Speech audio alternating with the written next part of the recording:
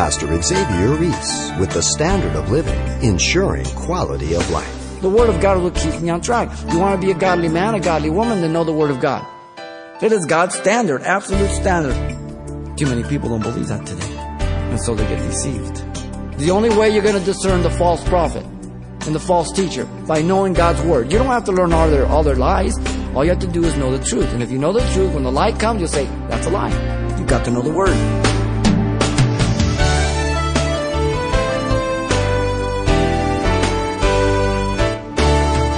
Welcome to Simple Truths, the daily half-hour study of God's Word with Xavier Reese, Senior Pastor of Calvary Chapel of Pasadena, California. One of the most effective ways to recognize counterfeit currency is to be completely and intimately familiar with the real thing. When you are deeply aware of how a real $20 bill feels in your fingers, the intricate details of its artwork and small fibers embedded in its material, you can more capably recognize when you have been handed a counterfeit. When you know the real thing, the subtle differences in the counterfeit stand out to you. We can apply the same strategy in spotting a counterfeit faith. Once you become familiar with the true standard, the counterfeit cannot help but stand out for its differences, no matter how subtle they are. Important simple truths coming your way today as Pastor Xavier continues a study drawn from the book of Jeremiah titled, Woe to False Prophets. Let's listen. Jeremiah chapter 23, verse 9 through 22, and the message entitled, Woe to False Prophets. Let's begin here with the condemnation of the false prophet. Notice first in verse 9, the false prophet, they pained the prophet of God. The prophet Jeremiah declared that his heart within him was broken because of these false prophets. And the word broken there means to be crushed, to be shattered, or to be torn. It's a spiritual warfare, but physically he's being affected by it. He is involved in the message. He is involved with the people. He is present there. So literally, he is being shaken by the evil that he's witnessing and the opposition that's going on. Notice secondly in verse 10, the false prophets pained not only Jeremiah, but they pained the land of God. The land was full of adulterers. The covenant of marriage had become polluted, kind of like today in our day. Look at verse 10 still. The land was controlled by the false prophets, and the course of their life was evil. And their power and authority was abused and misused. In their course of evil, they influenced the people for evil, as I said. And so Paul the Apostle, leaving Timothy in Ephesus, in 1 Timothy 1:3 says, I urge you, when I went into Macedonia, to remain in Ephesus, that you may charge some that they teach no other doctrine, only what is biblical. Now, I hope you can distinguish that there are things that we don't agree upon even as Christians. Some people believe in the gifts for today, some people do not. And there are other 2 or 3 things that we do. So we can disagree agreeably on those things. Line up with the church that you believe, and get busy in the kingdom. But don't fight each other and don't try to change anybody else, okay? But when it comes to salvation, we cannot differ from there. When it comes to the absolute truth of the word of gospel, we cannot change it, and we have to take our stand. Notice secondly, verses 13 through 15, you have the commonality of the false prophets. In verse 13, first of all, Jeremiah witnessed the folly in the prophets of Samaria. So now, this is 100 years before about. So he's looking back. The folly refers to their foolishness. That's what the word means. It means empty, being foolish. They were foolish because they set themselves as prophets of God when they were not. You know the whole concept of the northern kingdom. They were worshipers, the prophets of Baal, and it caused God's people, as he says here, to err. And they set up the golden calf in Dan and in Bethel, and Jeroboam said, now these are the gods that delivered you. And because he was afraid that if the people went back to Jerusalem, according to the law, 3 times a year, that they would give their allegiance to Rehoboam, the son of Solomon. So he says, you don't have to go down there anymore. You do it here. And so they began to worship the golden calf in idolatry. And you have the prophets of Baal, 450 strong one time, in Mount Carmel, where God destroyed them through Elijah. And he's pointing to the prophets of Samaria, and he's saying, don't you remember them? And so here it signifies that which is unsavory, that which is immoral, that which is in opposition to God in doctrine and teaching and lifestyle. They were like Saul who lost his savor, good for nothing to be trodden underfoot, as Jesus said in Matthew 5:13. Like having a flashlight without batteries. Like having a car without gas. Useless. But now he brings the contrast in verse 14. Jeremiah also witnessed the folly of the prophets of Jerusalem. But it's not only Jeremiah, the people knew about it. They knew the history of Israel. And so now Jeremiah saw a horrible thing in the prophets of Jerusalem. And the word horrible has a sense of shiver or to dread. The root word is used for rotten figs in chapter 5 verse 30 and 29:17. Disgusting. The things that were going on were things that should not be going on with those who are supposed to be men of God. Those things that were disgusting before God, and sin is always like that. And yet when God cleanses a person, then He gives them the divine nature to live beyond that ability and above that sin. Not that they don't have the capacities, but now they have the abilities through God's grace to please God. And so Jeremiah qualifies a whore by listing certain things. They commit adultery and walk in lies. They also supported the evildoers, encouraging them in their wickedness. Verse 14. The people were all like Sodom and Gomorrah to Yahweh, morally perverse. Listen, here's the implication. Ripe for judgment. That's the implication. Not just that they were immoral and perverse, but ripe for judgment. You see, the comparison is real simple here. Even though the northern prophets of Baal were bad, the prophets of Jerusalem and the people knew about them. And instead of learning from them, they followed their example. And therefore, they were worse and they had more guilt than those before them. Pretty heavy. And so he makes a contrast between them right here. To magnify their guilt and to magnify their judgment. Notice, thirdly, in verse 15, Jeremiah speaking for God declared their doom. He would fight against them and destroy them. This is the conclusion of God's judgment by the word therefore once again. The captain of the armies of heaven would be their adversary, the Lord of hosts. And as you know, He's never lost a battle. He's never met anybody who could face up to Him. He would feed them with wormwood, that which was bitter, strong smelling.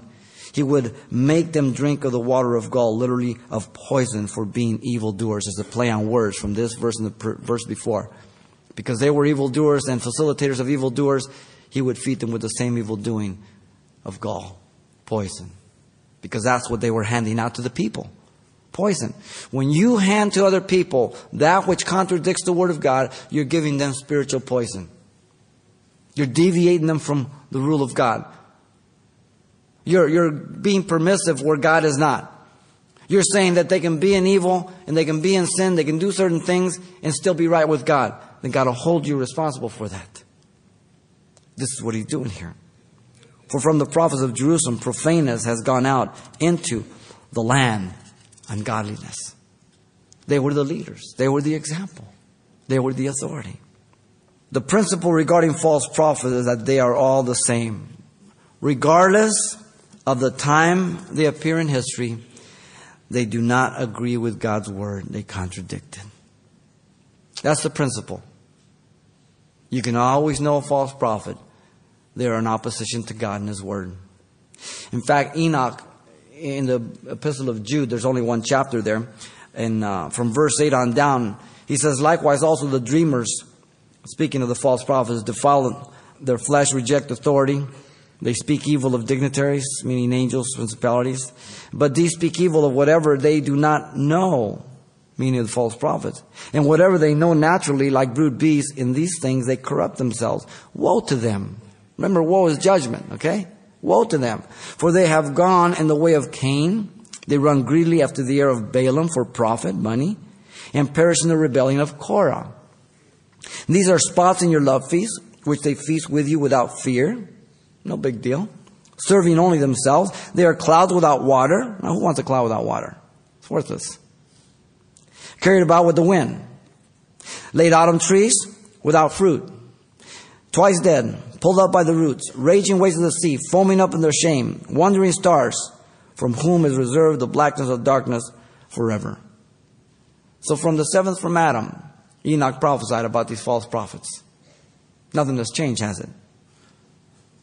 He says in verse 14 and 15, now Enoch, the seventh from Adam, prophesied about these men also, saying, Behold, the Lord comes with 10,000 of his saints to execute judgment on all, to convict all who are ungodly among them of all their ungodly deeds which they have committed in an ungodly way, and of all the harsh things which ungodly sinners have spoken against him, God. Everybody has a big mouth down here on earth. Every mouth will be stopped before God. Nobody's going to say anything. Guaranteed. Peter tells us in the second epistle, chapter 2, verse 1 through 3, about these false prophets.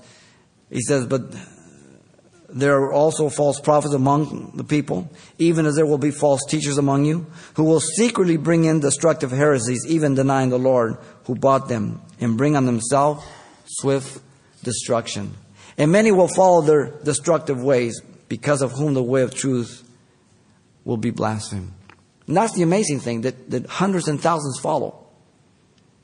You would think that people want the truth. We always want to believe that, but that's not true, man. You look at the history of man, man follows a lie. Many call, few chosen. Listen, the road to heaven is not crowded. The road to hell is crowded. And you know what?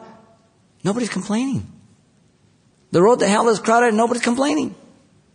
By covetous, they will exploit you with deceitful words. For a long time their judgment has not been idle, and their destruction does not slumber. So Peter, as he's ready to be taken home with the Lord, he reminds the believer again.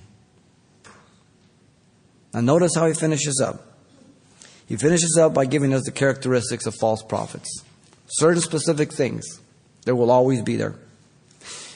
Verse 16, first of all, they spoke of their own will and desires. Life should go on right there when you hear that. Therefore the Lord of hosts told them not to listen to the words of the prophets who prophesied to them. They made the people worthless, it says here, meaning vain, empty, of no value to God or man. If you are not giving people the Word of God, then it's of no value. And I'm talking in the context of their eternity. Religion will not do it. Philosophy will not do it. Morality will not do it. Listen, there are going to be a lot of good moral people in hell. You understand what I'm saying? Because they didn't accept Jesus Christ. Because they felt they didn't need to be forgiven of anything. They felt they were good enough. That's a deception. The reason is due to the source of their hopeless message. Notice, from their hearts and not the Lord. So they speak nice, soft words. I was driving in this morning, and there was a woman there on the radio, and she's going on about poetry. How poetry just soothes you, and it's just so intimate, it's just so personal. In a time of calamities, and that it soothes you and all that, and she's going on and on. I'm going, okay. You know, and that's fine. But what does it do for your eternity? Nothing. Now, if you've got poetry and you're pointing people to God, great. So I'm not so interested in the vehicle. I'm interested in the content. What is it that you're giving? Verse 17, another characteristic. They continually spoke favorably to the enemies of God. Giveaway. They misrepresented Yahweh to those who despised Him, prophesying in His name that they would have peace. The word despise means to spurn, to reject. They reject God, but they speak comfortably to the enemies of God. Oh, you're going to have peace. Nothing's going to happen to you. You're okay. Oh, you know how Christians are. They're prudes. They think you can't have no fun. Hey, you work hard. You work hard all week long. You can blow out a little stream. Go to Vegas. Have a blast. Just let yourself go. You deserve it. Okay? It did not deter anyone who walked according to the doctrines or the dictates of their own heart, telling them that no evil will come upon them. You'll be okay. He's a God of love. Don't believe what they say. Until people believe stuff like that, rather than checking it out. Some of you, thought like that. You thought, hey, I'm good enough. I don't beat my wife like my neighbor. Well, what do you do? Don't tell me what you don't do. Tell me what you do, and then I'll tell you if you're going to go to heaven or not. And we always pick someone worse than us, right? That's that way we look good. Notice thirdly in verse 18. They were not men who had sat before Yahweh. They had not stood in the counsel of the Lord. They had not perceived and heard His word. None of them had marked His word or heard it. They just say they do. And I'll tell you, if you know the Word of God and you start listening to somebody teaching, or you start listening to somebody who's telling you that they're men of God or being used of God, it doesn't take you long to listen before you know this guy's all wet behind the ears. Look at fourthly, verse 19 through 20. Another characteristic, they would be utterly destroyed. The full fury of God's wrath is portrayed figuratively here as a whirlwind that will come violently upon their heads because they're wicked. It will happen. The Lord would not turn from His anger until the fulfillment of His proclamation, which was really the end result of His thoughts and the burden of His heart against them. He would bring it to pass. This they would understand, He says, in the latter times. Now, usually the phrase latter times is speaking about the last days, or the big word eschatological. The last, like tribulation, great tribulation. But it's talking about the immediate. The context tells you it's right here for the captivity. Okay? So probably the one in 596 and 586 for sure. Okay? It's dealing that. Notice fifth here, in verse 21, they were not the servants of Yahweh. He had not sent them. They had run. Listen, a lot of people run today. They didn't have authority, but they spoke on their own authority. And there's a lot of people today that think all they have to do is break away from a church, start a Bible study, and they can raise a church. And God has not sent them. If God has not sent you, God help the people, and then God help you. You better make sure God has sent you. You better make sure God has called you. You better make sure that God says that He's gone before you.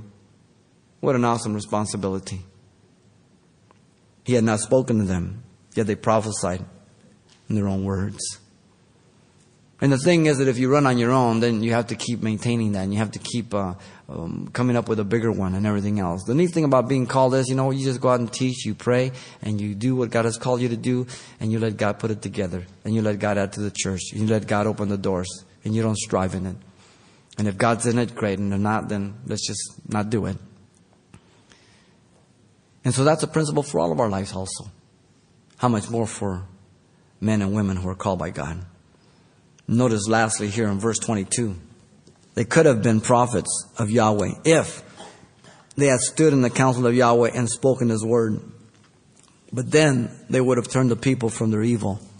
In other words, they would have called them to repentance. You see, it could have been. It was a choice.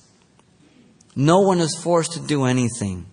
You may be coerced, you may have pressure on you to do it, but bottom line, no one can force you to smoke, to drink, to fornicate, or to do anything. And if they do, it's a crime. And it's illegal. And there's charges brought to individuals. You have to make a decision whether you're going to partake or not.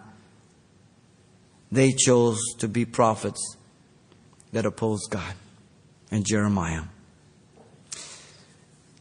The law gives warnings throughout, particularly Deuteronomy 13. When you get a chance, read it, but let me summarize it for you.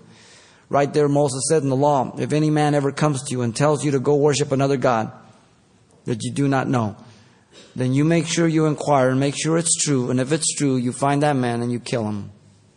Pretty heavy words, huh? He says, you make sure you find out. Don't just jump to make sure you're sure. And once you're sure, the first person there, they're responsible to kill him. Now, I'm not implying that we should kill people today that are false prophets or anything like that.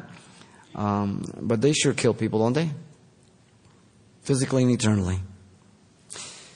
The criteria for God's word is given to us here in the same chapter, verse 28 and 29. He says, the prophet who has a dream, let him tell a dream. And he who has my word, let him speak my word faithfully. What is chaff to wheat, says the Lord. So in other words, dreams, visions, all of that, if they're not confirmed by the word of God, it's chaff. Now God uses dreams, God uses vision, but it's confirmed by the word of God. But when it's contrary to the word of God, it's chaff. When you throw the wheat up, the chaff gets blown away by the wind. When you go to the store, you don't buy chaff, you buy the wheat. That's what nourishes you, the word of God. That's the standard.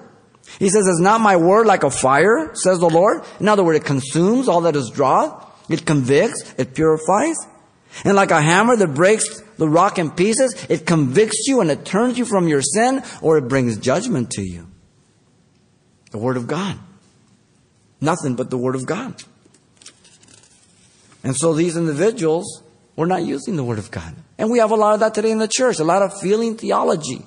And you have people saying, I have a dream, I did this, I did that, the Lord told me that, but it's all contrary to the Word of God.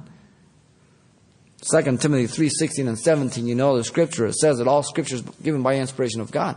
Theopneustos, God breathed, literally expired. For doctrine, reproof, correction, and righteousness, that the man of God may be thoroughly furnished unto every good work. The Word of God is what keeps me on track. You want to be a godly man, a godly woman, then know the Word of God. It's the only way you're going to discern the false prophet and the false teacher, by knowing God's Word. You don't have to learn all their lies. All you have to do is know the truth. And if you know the truth, when the lie comes, you'll say, that's a lie. You've got to know the Word. Peter assures us that what we have is inerrant, infallible. Also, in 2 Peter chapter 1, verse 20 and 21, that the men of old were carried along by the Spirit of God. They did not speak of their own origin or their own impulse, but they spoke as they were carried by the Spirit of God. So that what you have in your lap is God's inerrant, infallible Word. That you can count on it as much as the people did when it was written. It is God's standard, absolute standard, so on and so forth. Too many people don't believe that today. And so they get deceived.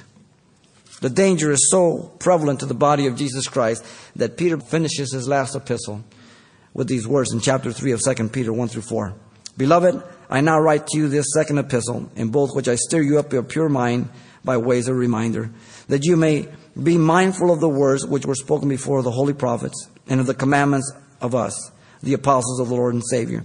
Knowing this first, that scoffers will come in the last days, walking according to their own lusts, and saying, where is the promise of his coming? For since the fathers fell asleep, all things continue as they were from the beginning of creation.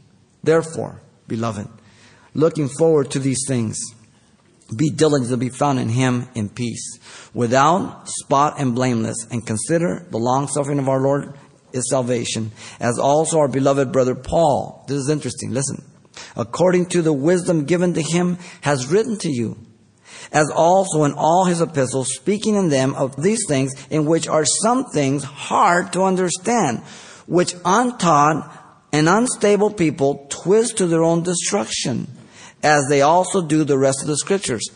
Peter is saying the writings of Paul are equal with Old Testament scripture. They are considered scripture. And then we're already twisting them as they had twisted the Old Testament already to their own destruction. You therefore, beloved, since you know these beforehand, beware lest you also fall from your own steadfastness, being led away with the error of the wicked, but grow in grace and knowledge of our Lord and Savior Jesus Christ. To him be glory both now and forever. Amen. Why is he warning the believer? Because there's no possibility? Do you as a parent tell your child, don't go out in the street, because there's no possibility? You're chopping down a tree and you're saying, watch out, it's going to fall. Make sure it doesn't hit you, because there's no possibility. Listen, dead people don't get deceived. Live people do. He's talking to the Christian. Such were the characteristics of the false prophets. In Jeremiah's day, in the days of Peter, and in our day. And so, these were the false prophets of Jeremiah's days and their threefold identity. The condemnation of the false prophets, the commonality of the false prophets, and the characteristics of the false prophets. God give us wisdom. Things haven't changed. They're only going to get worse when it comes to false prophets. Woe to the false prophet. Pastor Xavier Reese, examining the identifying marks of the false prophets in the day of Jeremiah, so that we might apply the same biblical standard even today. And just before we close, let me mention that copies of today's Simple Truth study titled, Woe to False Prophets, are available on CD for only $4. And this will also include everything Pastor Xavier shared the last time we were together as well. So once again, you'll be asking for the title, Woe to False Prophets, or just mention today's date. You can request your copy by writing Simple Truths, 2200 East Colorado Boulevard, Pasadena, California, 91107. Or to make your request by phone, call 800-926-1485. Again, that's 800-926-1485. Or the address once again is Simple Truths, 2200 East Colorado Boulevard, Pasadena, California, 91107. And thanks for mentioning the call letters of this station when you get in touch. This helps us track the effectiveness of this ministry in your area. And then be back for more Simple Truths right here next time with Pastor Xavier Reese.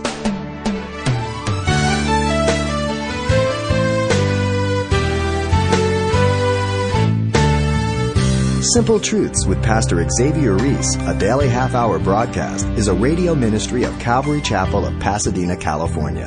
www.calvarychapelpasadena.com.